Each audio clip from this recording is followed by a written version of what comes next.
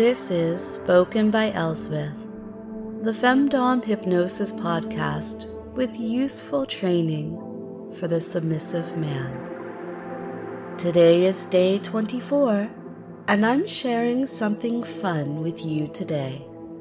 Your task is to listen to a little tease I've put together for the upcoming affirmation sessions. So right now, that little tease is in the shop, and you can probably see it's something like $9 or so. And if you use a special phrase as a coupon code, you'll get it for free. For a while anyway. I can't reward procrastination.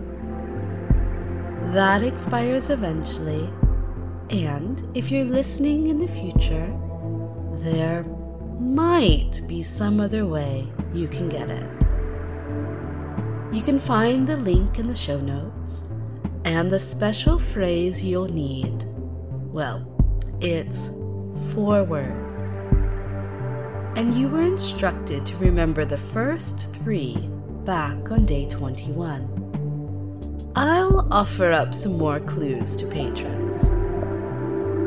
And so your task, once you've acquired that little affirmation session, is to find a place for some private meditation and to listen and repeat and savor the words.